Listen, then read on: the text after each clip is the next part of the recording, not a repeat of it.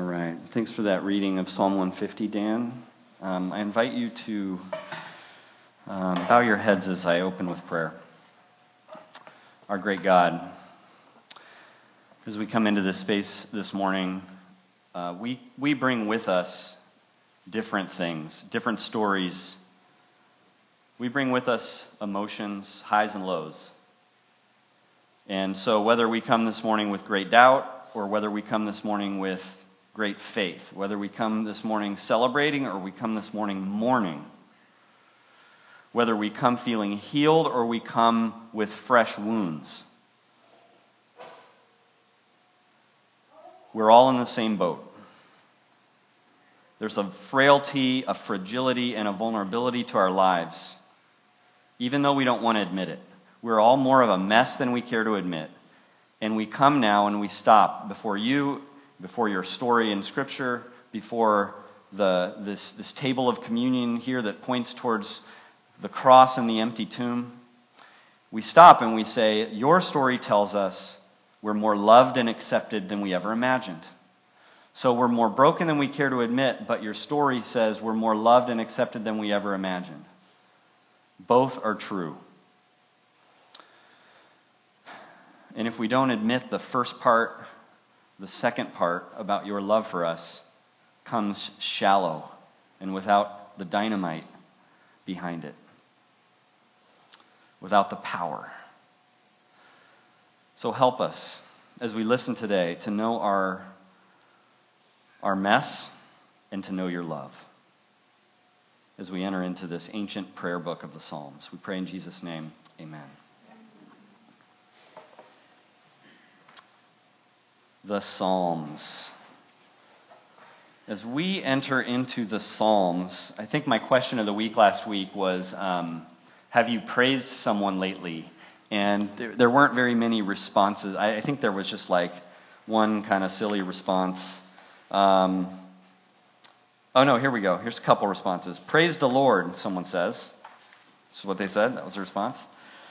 And then the second one, as a teacher, I try to praise my students. I say something like, wow, thanks for all your hard work. You're awesome. So those were our responses to the question of the week. Psalm 150 is about praise. I don't know if you caught that. If you were paying attention, you caught that, hopefully. We're entering into the Psalms, and we're starting with the last psalm of the whole book. There's 150 of them. We're starting with Psalm 150. And what's going to happen is you're going to see as we preach these or as we talk about them in the back, you're going to see that you're led into this world of just hills and valleys and plains and oceans and rivers and lakes and jaggedy places and smooth places. It's going to be great variety. It's going to be taking you through all the emotions and places of life. The book that we're using to guide us in our study in the adult Sunday school says this: Psalms is a collection of 150 poems that express a wide variety of emotions, including love and adoration towards God, sorrow over sin, dependence on God in desperate circumstances, the battle of fear and trust, walking with God even when the way seems dark, thankfulness for God's care, devotion to the Word of God, and confidence in the eventual triumph of God's purpose in the world. It says, from tearful laments to triumphant thanksgivings, these expressions of emotion serve as patterns to shape the emotions and actions of the godly of every age. It's the Psalms. That's what we're entering into.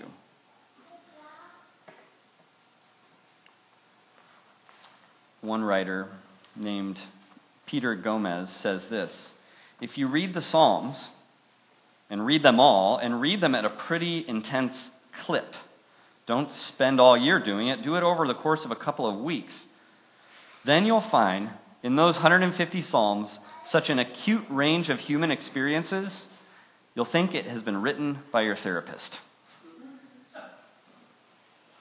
Psalms. That's what we're entering into. And there's always a sense that, like, whatever the emotional place that the psalm is taking you, and whatever the emotional, spiritual place the psalm is allowing you and giving you permission to voice and to express in prayer, wherever it's going, wherever it's taking you, there's always a sense that that there's like a destination it's taking you. So the psalm might not have a really good feeling to it. The psalm might take you to a really dark place. It might even end in darkness. There's a couple of places in the Psalms where the end of the psalm gives almost no hope. And yet if you kind of deal with this as a whole book of all 150 psalms, you see a pattern. And the pattern is you've kind of got your initial place, and then you've got disorientation, and then you've got reorientation. That's kind of a natural dynamic that these prayers are teaching you to follow, even though you don't realize that they're teaching you that. And this morning we especially see how there's kind of an end point. There's an end point that the Psalms overall, they want you to end up. They want all of life and how you process life and how you live your faith. They picture you and they teach you to kind of be going, all of us, to a common place. And kind of for fun, to illustrate this, let me just pull out from a whole different place in Scripture and just show you one of the scriptural places of where the Psalms are thinking that your prayer life should drive you towards, what future kind of context. And so I'm talking here about a passage that we use often when we're talking about leaning in as a community at City Life, leaning into God's diverse future.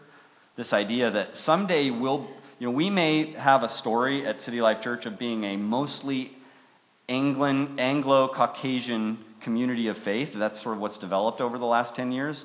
But we better be aware and better start opening up ourselves and the doors of this church to ways that we can lean in towards this vision of Revelation 7. So we've talked about this passage and these verses. Let me just read it a second.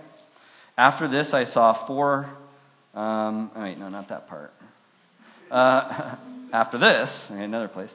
After this, I looked up, and before me was a great multitude that no one could count, from every nation, tribe, people, language, standing before the throne and in front of the Lamb.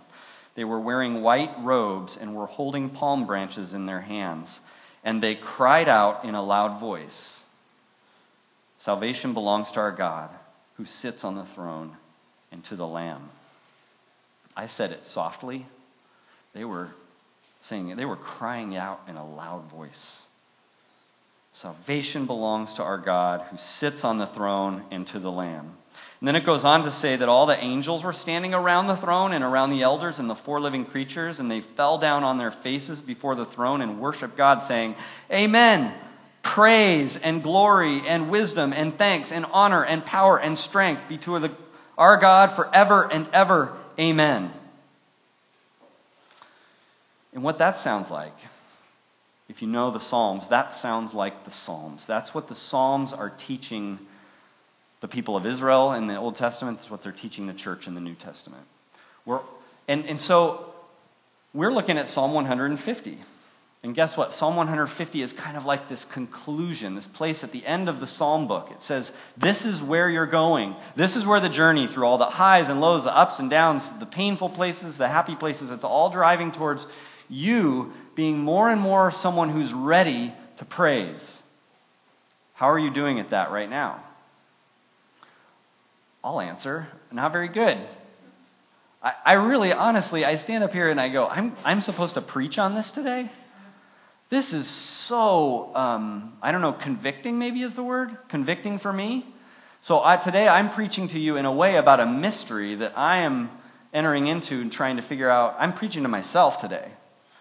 I need Psalm 50, and I need what Psalm 50 is saying. We looked this morning at how throughout the whole book of Psalms, so Psalm 150 is at the end. We have to learn what's going on with the structure here. Why is it at the end? Why is it there like this? So first, if you look at the whole book, you see there's actually 5 sections to the book of Psalms. These 150 Psalms are divided into 5 books. At the end of each book, there's praise given. So at the end of book 1, which in the page in your Bibles is, I'm going to flip through these really fast, but the page is 529. It says at the end of Psalm 41, "Praise be to the Lord, the God of Israel, from everlasting to everlasting. Amen and amen." And each of the 5 books ends that way. Book 2 ends on Psalm 72, and it says, "Praise be to the Lord of Israel, the God of Israel. Praise be to his glorious name forever." On and on and on. Amen and amen. So this is how these 5 books each end.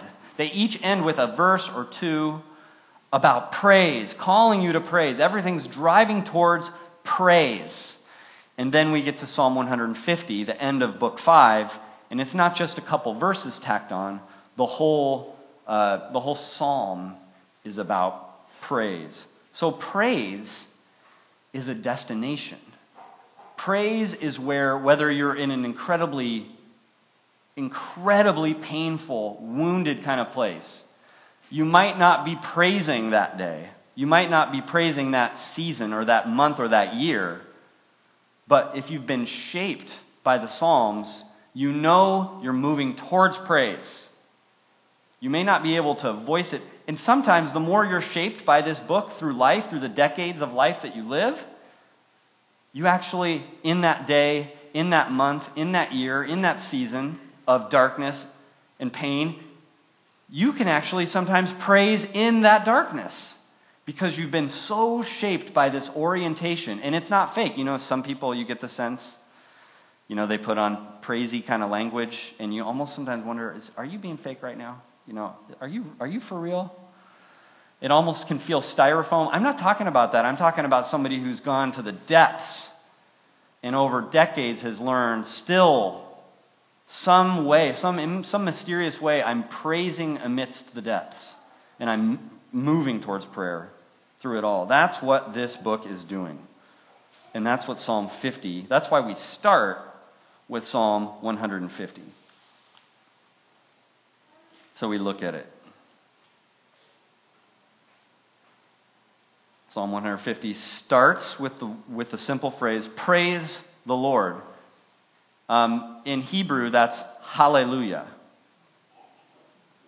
Hallel is praise, and then when you got the Yah at the end, that's like Yahweh.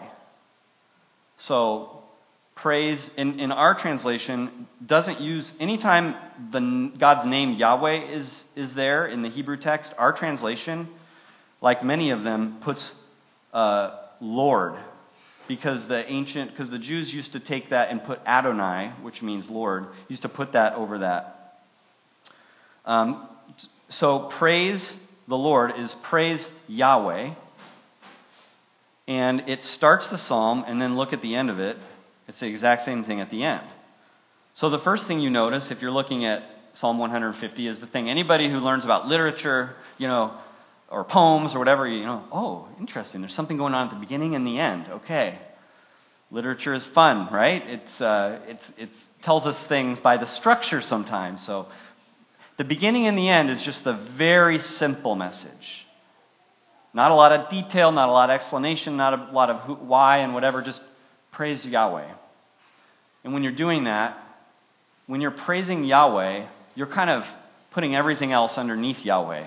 All the other things that you live for, or you live from, or you praise, or you know, what we might call the idols of our world and our life. And back in their day, it would have been the idols that in gods that had names, Baal and Marduk and all these other gods that they were. So when they were saying praise Yahweh, it was a way of saying, and not all those other things that don't do anything, that actually don't provide.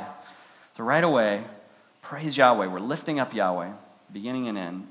And then you read on as you're reading in the psalm, and you can kind of sense a little bit of an outline as a sense, because the next phrase is praise God in his sanctuary, praise him in his mighty heavens. So in that sentence, we have sort of the where question. Where do you praise God? Where do you praise Yahweh?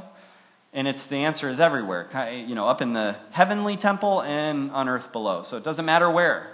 Everywhere. It's cosmic. It's comprehensive. Where?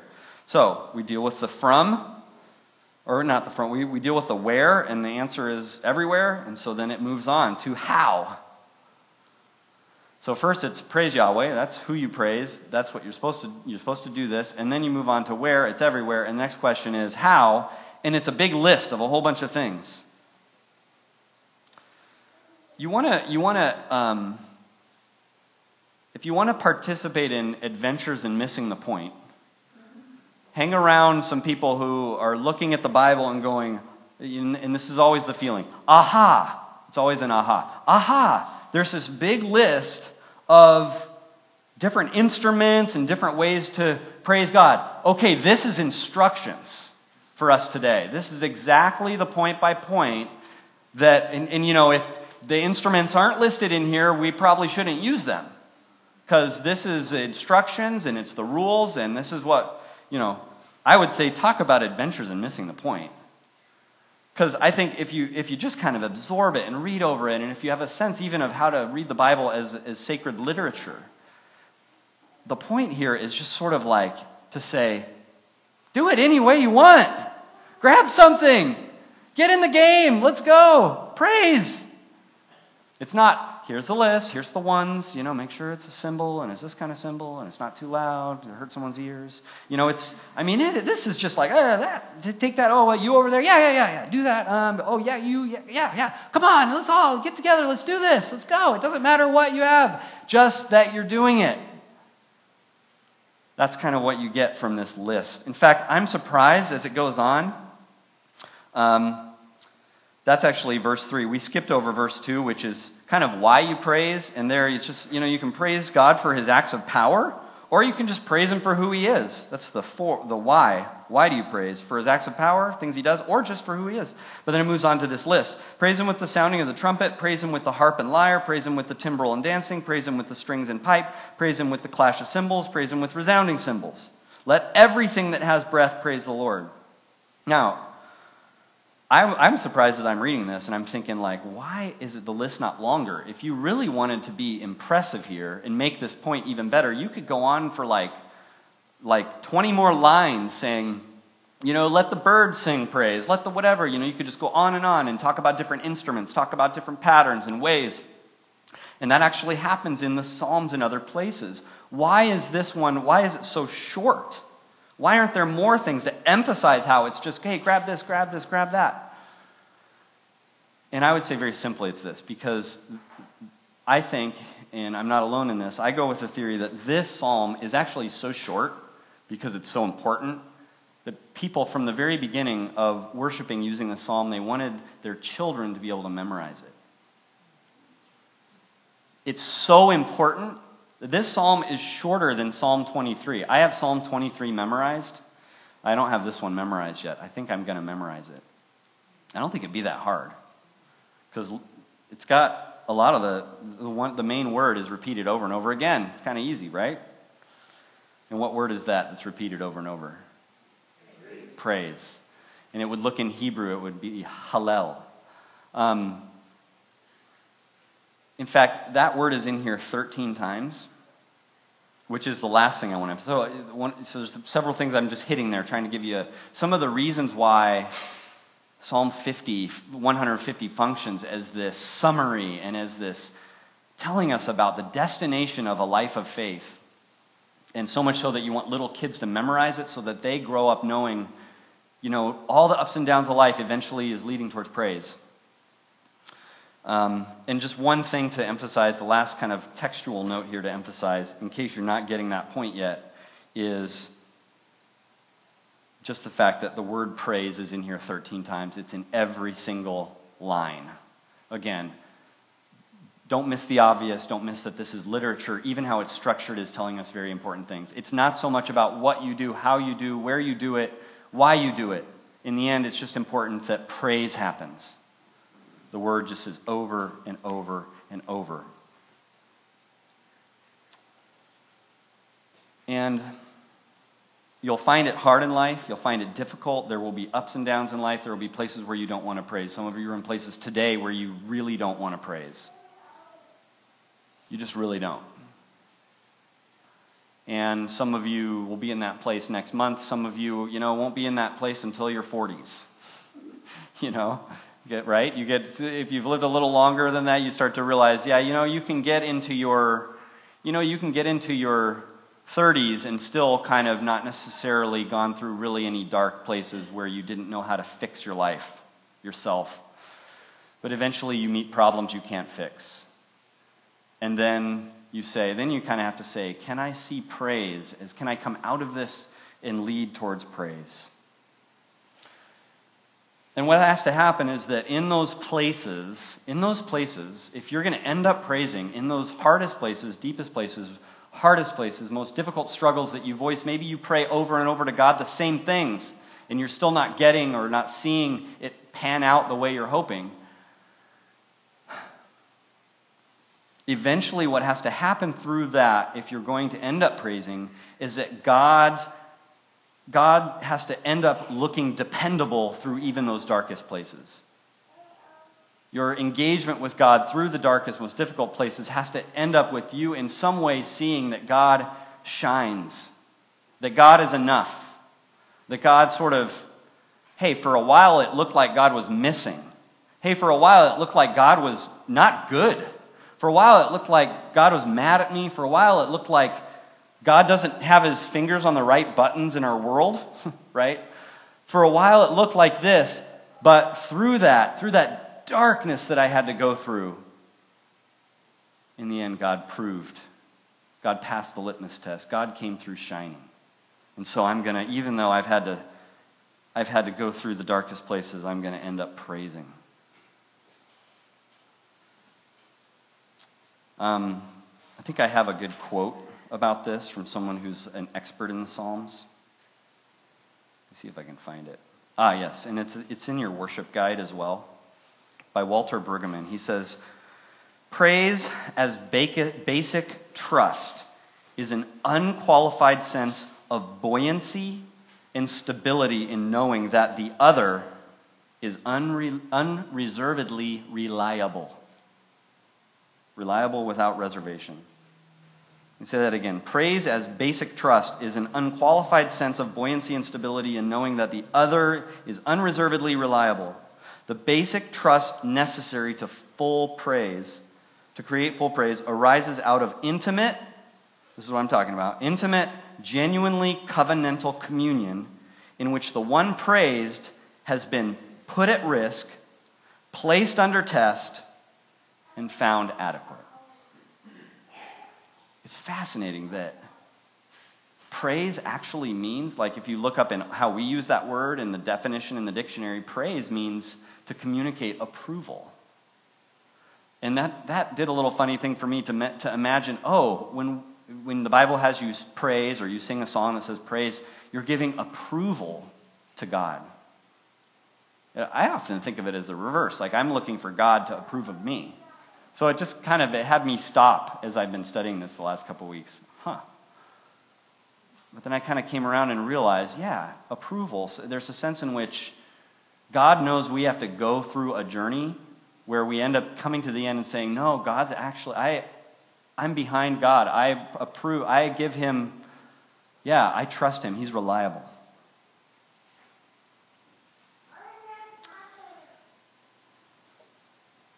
So this is where the Psalms are going to take us. This is where a life with the Psalms takes us. It would be silly and ridiculous to enter into this study of the Psalms and the Psalm book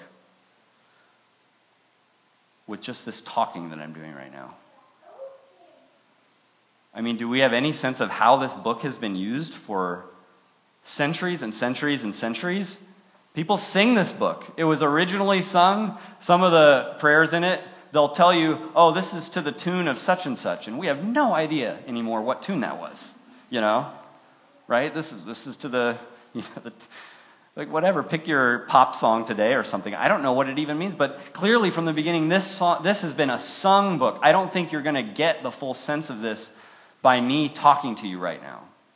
And so I thought I'd end with one of the best pictures. It'll be on the screen. It'll be a video. The audio will be coming through as a choir sings basically a Psalm 50 kind of psalm. I want us to experience this. This has been one of the most helpful things for me to kind of turn from just a more academic, heady look at things, a mental thing, to drop into my heart and to give me a just a much fuller, needed picture of Psalm 150. So let's see if this works for us. We're going to roll this video out.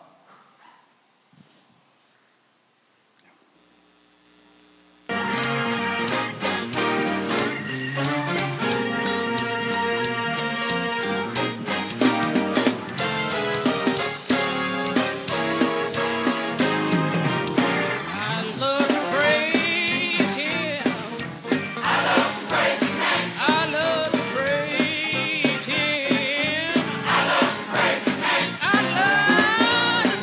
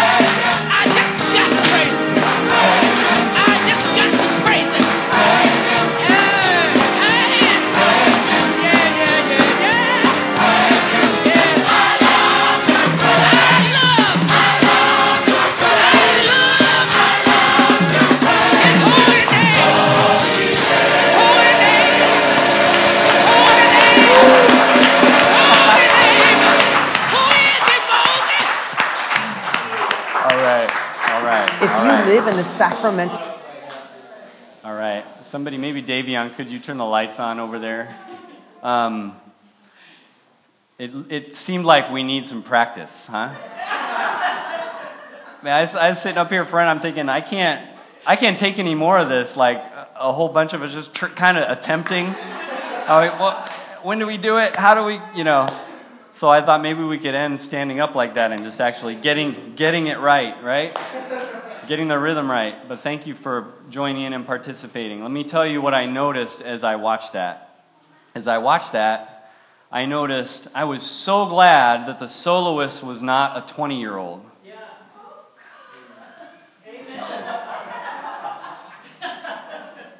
Amen. Here's why. Does a 20-year-old know? I mean, sometimes, but for sure, someone like that, I don't know how old she is when she's singing that, but she's got a head full of gray hair. That much is clear. She knows she's not faking it. Did you think that smile was fake? No way. They pan and they show the whole choir. There must have been 100 and I don't know how many people up there, all in the same robes. When I look at that choir, I don't look at it and go, here's a bunch of people who are having a great week. I know better. Here's people who, this year has meant a divorce. This year has meant a death. This week has meant a big fall from grace. This week has meant my kids didn't get into the school I thought they needed to get into. This week was a miscarriage. This week was this and that and the other and everything else. And what are they all doing? Praise. Yeah. Now, I don't, city life is not going to be that. I don't imagine it. I don't, right? We don't got it, clearly. We don't got the rhythm. That's not our music yet. But that needs to speak to us today, because you need to see that person singing that. You need to see that choir of people who are living their lives in the trenches, going through all kinds of things, and they're coming back around and they're stopping to praise, because life needs to drive towards praise. You need to see a woman up there singing who you can picture. Can you imagine? I like to imagine almost that she's my aunt or my grandma. Can you imagine going into your aunt's house or your grandma's house? That's her? That's your grandma? Man, the kind of story she's going to be telling you with that smile, the way she's lived her life, what she's going to be telling you about God and Jesus and the Bible, how she's going to sing to you when it's bedtime and she's babysitting. Oh my goodness. And she's been through life. And she knows where life is going, and she knows how to get through life. That's why we watch that. Let me pray. Our God of grace, we pray that our journey in the Psalms may continue to help us just plumb the depths of our faith. But more than that, it would drive us and pull us towards you, that your Holy Spirit would use this season to draw us closer to you and to help us to just kind of renew and refresh the toolbox of our daily faith with what people for centuries and millennia have been drawing from in their toolboxes, the Psalms. Meet us, we pray. Jesus, whose name we pray. Amen. You can have a seat.